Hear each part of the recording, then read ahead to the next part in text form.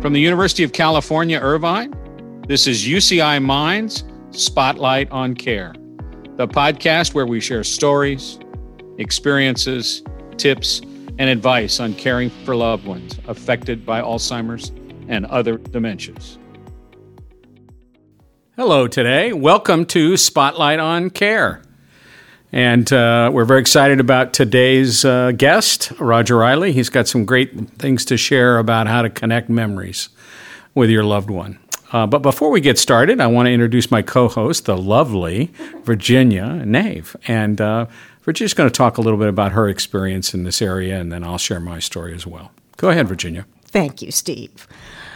Well, creating little, small, wonderful memories with my mom was not too difficult. She loved to take little walks. I would walk her around the garden and we would stop at blooming flowers, and it was good for me because it slowed me down. She had such an appreciation for just the little things that make life wonderful. I created a picture book for her with her grandkids' pictures and the names printed below the pictures so that every time she looked at that book, it was the first time she had seen it. And she loved that. My brother Bob kept a boat down at Dana Point Harbor, and we would take her out for boat rides. And she would hold on for dear life, but she did have a great time, and those were good memories for us. What surprised me was when her dementia started to, progress. Large social gatherings, it was sensory overload for her. Familiar lunch groups that we would get together with, we'd get there and she'd say, well, time to go. And it was 5 minutes after getting there.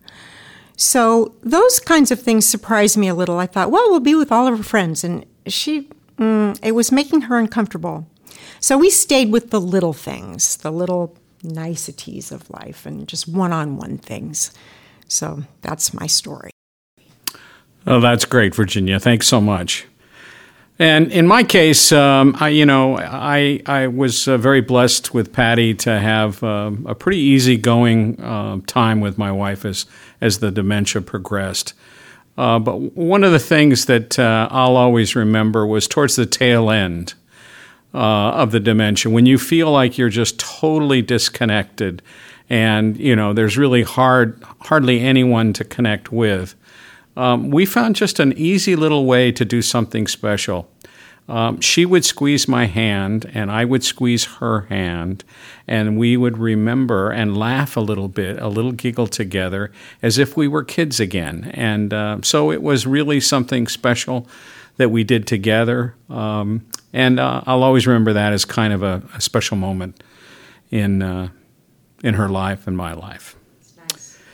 So with that, let me introduce our guest today. Roger Riley is a good friend of mine and has been involved in dementia caregiving for quite some time, not only dealing with his own wife, Marilyn, which he'll share some about, obviously, but also Roger's been running a group through his church for several years where he actually provides kind of the direction and coordination and assistance to people whose loved ones are suffering from dementia. In addition to that, Roger has also written a book. The book is called A Care Partner's Survival Guide. And it's really a great book, and I've had a chance to read it. And so Roger's got a lot of great things to share. So let me introduce Roger. Thank you. Virginia, I wish that we had those precious moments smelling the flowers. Marilyn's voyage was a rocky one. She fought this disease. She did not want to go ahead and succumb to it at all. We fought the disease for 20 years from her early discovery of it and the medications that we were taking. And through that entire time, she basically was angry about going into dementia. She had experienced it both with her mother and her grandmother, and she wasn't going to be one of those victims. So her survival tool was denial. Yeah, and I don't think that's quite uncommon. That's basically how they go ahead and maintain their self-worth, is to go ahead and pretend that they can't really go ahead and they don't want to be part of that community. It's too frightening. It's too frightening. Roger, how long were you and Marilyn married? We were married at her death 62 years. Yeah. Sweethearts in college. Interesting enough that I was the second guy that Marilyn was engaged to. Yeah. So I managed to come in there and break up that first engagement. I remember her coming back from a trip, and I hadn't talked to her a long time. I got on the phone and said, "Can we go for coffee?" And she said, "I can't. I got engaged last night." She says, "Does that mean you can't have coffee with a friend?" So now it was full court press. Well, obviously that full court press was successful. It worked. It worked. It was a great marriage. Yeah. So one of the things you shared with me and with many others is this idea of the benefits of memories, not only the benefits for your loved one, but also the benefits for you. Could you just describe in general the whole idea of doing things and how the payback actually happens for you as well? Steve, I've experienced that just those last couple of weeks in anticipation of doing the interview. Yeah, as I've reviewed the kind of good times that we've had, reflected upon them, and I've been overwhelmed with the good feelings it's brought to me. One of the things that you have taught me, and I've taught in my learnings that with the Alzheimer's Association, praise yourself for the good job that you're doing as a caregiver. Don't forget to go ahead and praise yourself for that good job.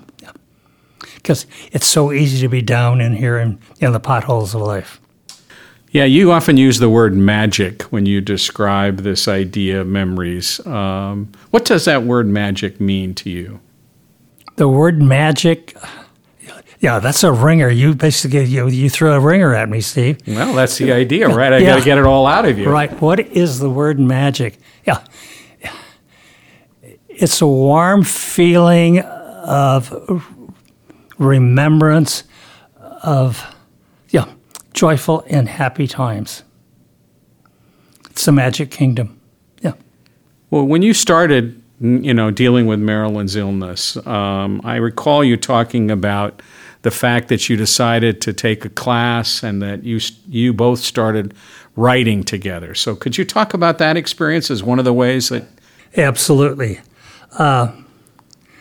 There was a class on memory writing giving at our senior center, and I had a need to go ahead and record her life for the benefit of my children and my grandchildren.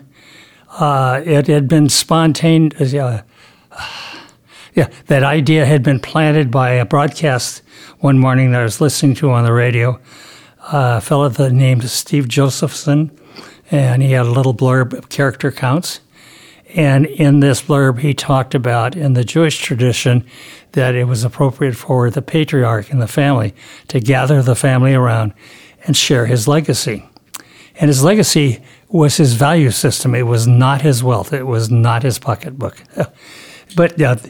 And I was troubled by that, and I said, I need to do that for my wife, while she can still participate in it. So we joined a class together, and the assignment was you write 3 or 4 pages per week on an assigned topic. Where were you born? Tell me about your relatives. What's your favorite trip? Topics that were put.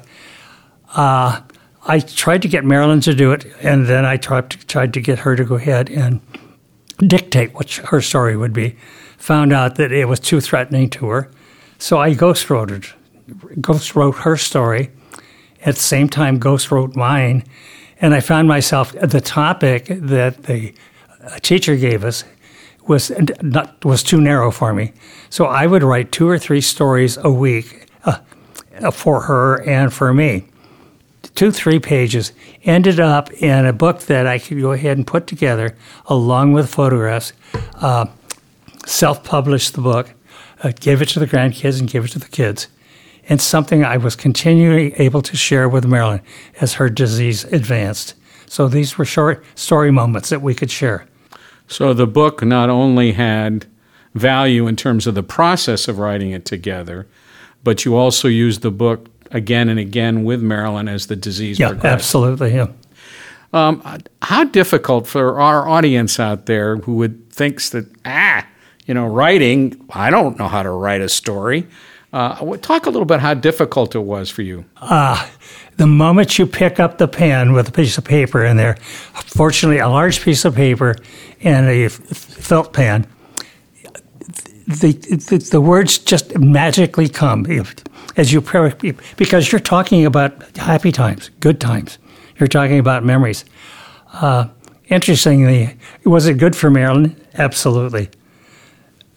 I was the major beneficiary of this whole thing because as I did it, I got out of the hollow that I was in as a caregiver, being overwhelmed, got to the point that it reflected and said, whoa, these happy moments are the real value. This is the grit of our marriage.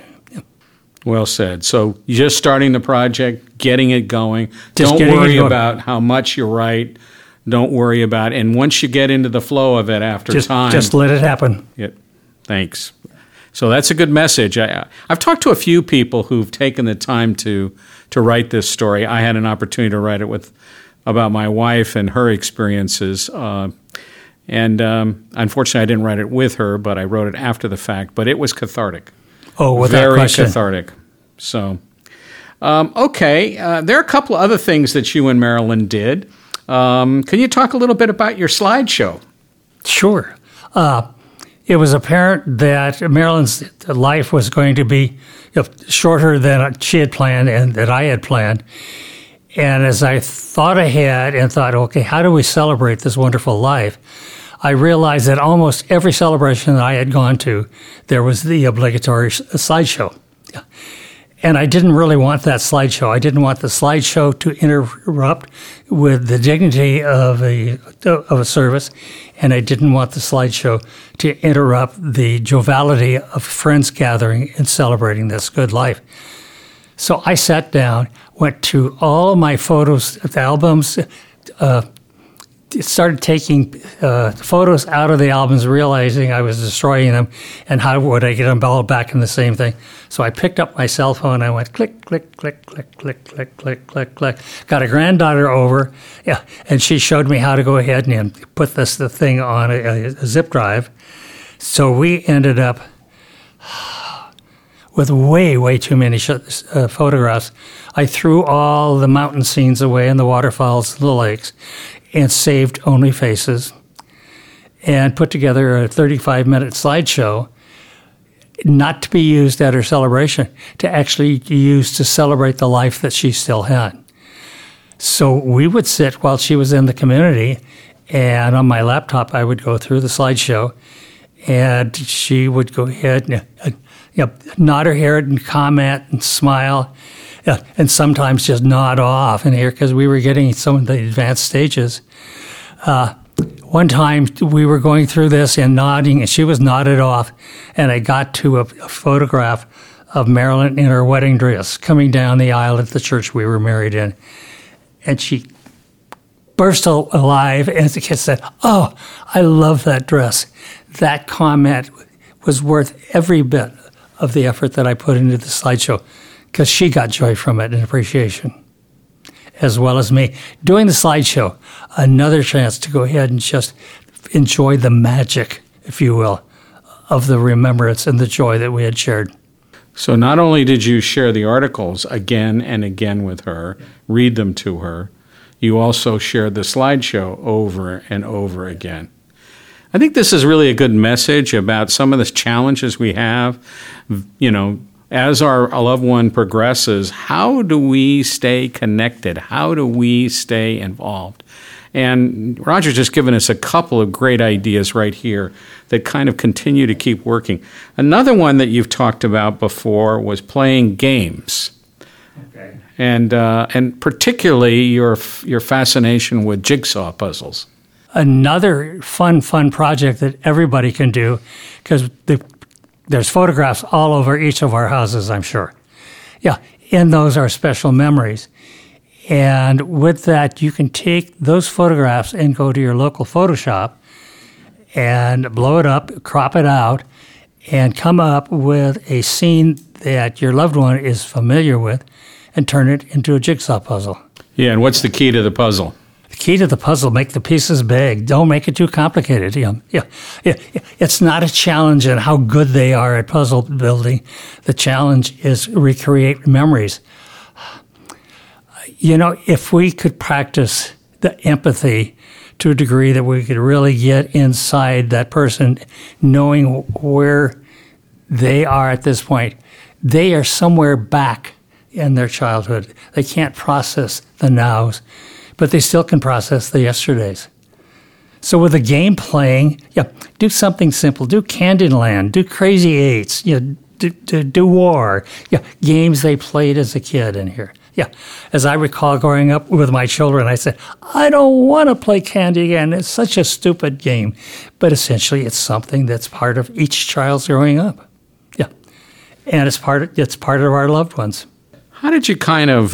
keep it simple. That's good advice, keeping it simple. How did you kind of organize this all? I mean, you had all these things and they kind of flowed out of you. Did you set up some sort of a schedule or did you just play it by ear? How did it all work out? Many of the things I did, I think I did for me. I was in the depth of depression. I was just thinking just the other day, I was so overwhelmed with the chores of being a caregiver that I wasn't processing well, and I was worried, in fact, am I going to be a victim of memory loss? So I went to a neurologist, and we did a complete and totally workup on me. And the fact was, I was just plain overwhelmed. So when I would get involved in a project, that was basically therapy for me. It made me feel whole and useful and necessary. Again, the power of this isn't just for Marilyn, it was for you as well. Absolutely. Yeah. Okay, let's go on to talk about the big topic, music, and how you both started with music and how it evolved. Okay. Marilyn and I fell in love on the USC campus. Basically, we fell in love because of fraternity and sorority parties. And these parties, there was also always way too much beer, and frequently there's an old piano, and we would sit around and sing old songs. Shine on Harvest Moon. Me and My Gal. Fun oldies. With that, there was a couple of guys that played a ukulele, and I said, I've got to have a ukulele. Well, I ended up getting an old crummy ukulele, learned 3 songs, 2 of which I still remember, and it started playing around and enjoying making noise in here. I was always a raucous type, making noise and joining up. I put that away and didn't really redo it because, the chores of being a dad and having kids, education, creating a business and things like that. That music and the ukulele went aside. Occasionally it would resurface in our household. Marilyn would bang on the piano. Kids would run around the house beating on an old pan with a wooden spoon. And occasionally I'd get out the instrument and make some discordant songs because by that time the ukulele was completely out of tune. Well, during her voyage and my loneliness, I recognized, I said, I'm really missing music. They had a music or ukulele. Didn't you call it a hootenanny? Yeah, hootenanny. Yeah, over at the senior center. So I joined along in here and literally taught myself to play. I would take the music books that had words, and they had chord symbols written beside the words, and I would diagram out the chords and go home and play with my fingers until my hands were cramped and learn the chords and learn to play. Well, I took that not only bring joy to my life, but joy with Marilyn because we could go while she was still home. We would sit around and we would sing the old songs together, and took that into the community when she basically progressed in the disease and was in a care community. So I gathered up a booklet of about 20 songs. Asked could I come in and be one of the entertaining staff. So I took this into the community, encouraged them to go ahead and sing along. gave them the music. I played the ukulele, making a fool of myself, and we got good participation, not 100% participation. One of my favorite memories is a lady who was basically lying flat out on her back in the room in here, paying absolutely no attention in here. I didn't know whether she was comatose or she had fainted. She was just dead still. Yeah. Until we got to a song, and I forget the song. Maybe it was "You Are My Sunshine." And all of a sudden, she perked up, and got up alert, a grin on her face. And we touched a memory within her that brought back fun times and youthful times. It was spectacular. So I still continue to do that. I do hootenannies to go ahead and entertain myself. Oasis still has a group going, and we're going after COVID into the park tomorrow. Huh, that's great. That's great.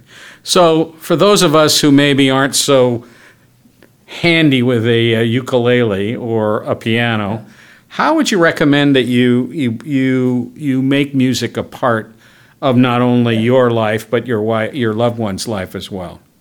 Maybe you're going to need the help of your grandkids, and they can go ahead and pick up on your phone an album of music that's appropriate for the loved one.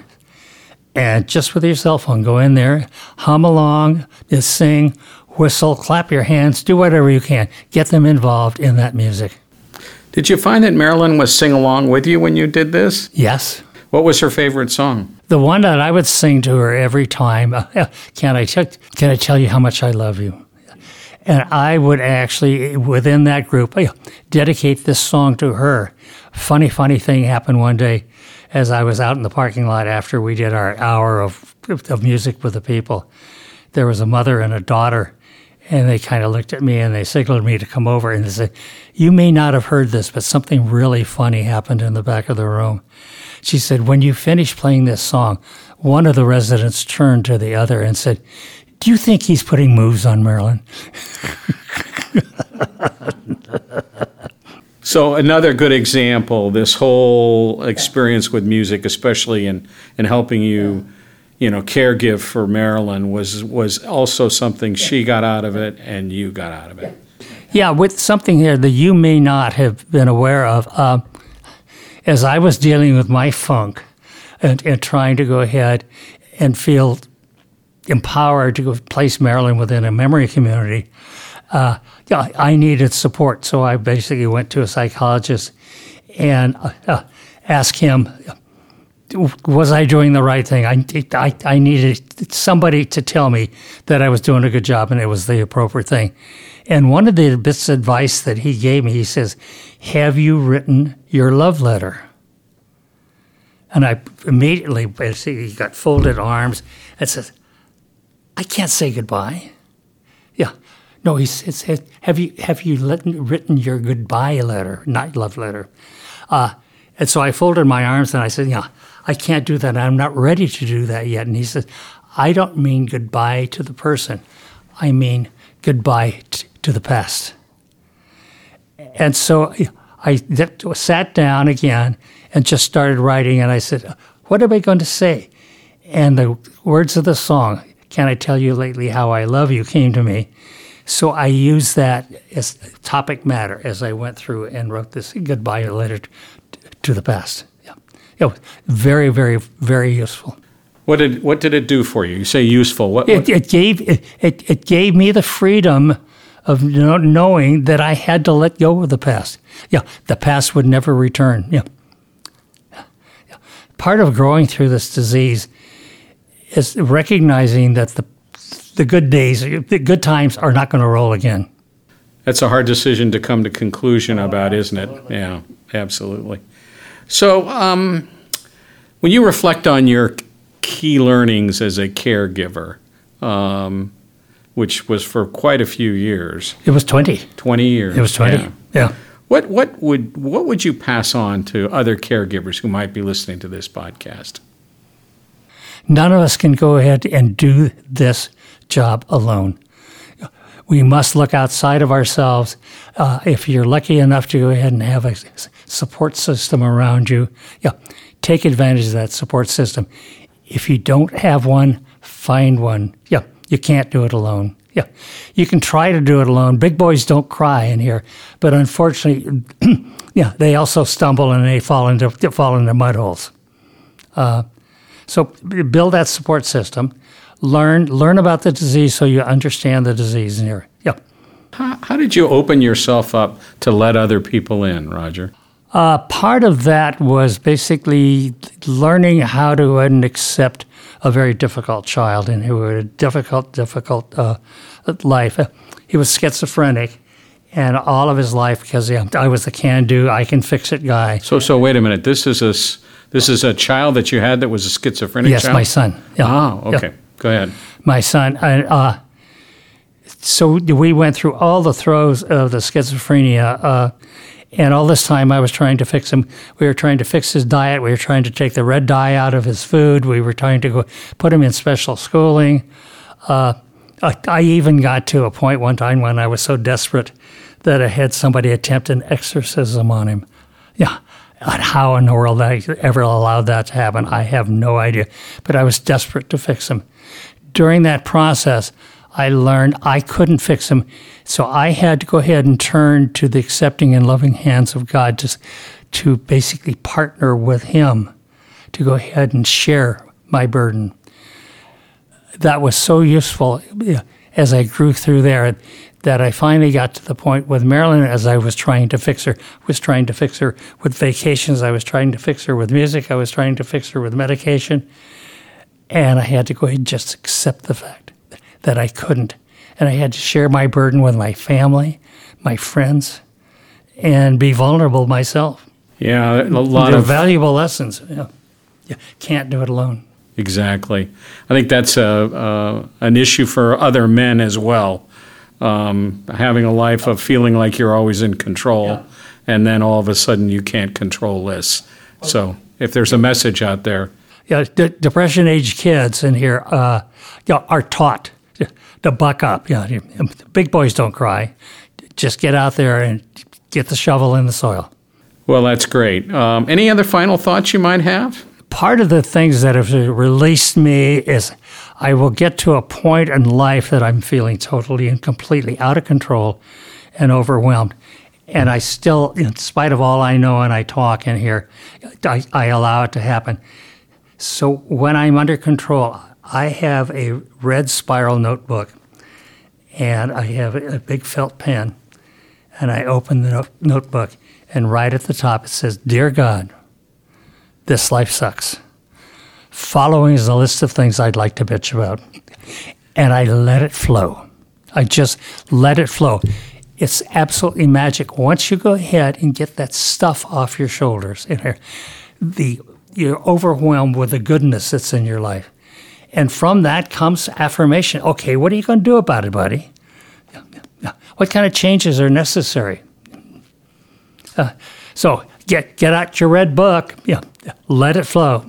That's great advice. Whether you're a Christian or not, I am. But I think the idea of letting out all the sadness that you have in your life, your frustrations, your anger, to a person or in writing or both is a great way to cope, to really be able to make it through this. Well, Roger, I want to thank you so much for your time and your effort and your insight and your wisdom. You truly are a great caregiver, and it's been a joy to have you here on our podcast. Thank you, Steve. Virginia, anything you'd like to add? Roger, I loved everything that you said. It brought back a lot of memories. There's a lot of similarities, taking care of a spouse and taking care of a mom or a dad. And, the music thing, that was important to my mom. My brother rigged up an iPod in her room with Frank Sinatra and, oh, goodness knows, everything from the big band era and all that, and that just perked her up. She enjoyed that very much. She could actually, at a time when she couldn't remember I was her daughter, she could remember the words to hymns, and on Sunday mornings would sing them. The puzzle thing, I wish I'd known you because my mother loved puzzles. And I just thought it would be frustrating for her. So I never got her one. I should have. Thank you very much. You did a great job today. Well, again, Roger and Virginia, thanks so much. This is Spotlight on Care. Please tune in to other podcasts that we're doing. We're going to be posting a number of new podcasts over the next few weeks, so please join us. And if you have any feedback, please send us a note through UCI Mind, and we're excited to have you a part of our family. Thanks so much. Spotlight on Care is produced by the University of California, Irvine Institute for Memory Impairments and Neurological Disorders, UCI Mind. Interviews focus on personal caregiving journeys and may not represent the views of UCI Mind. Individuals concerned about cognitive disorders, prevention, or treatment should seek expert diagnosis and care. Please subscribe to the Spotlight on Care podcast wherever you listen. For more information, visit mind.uci.edu.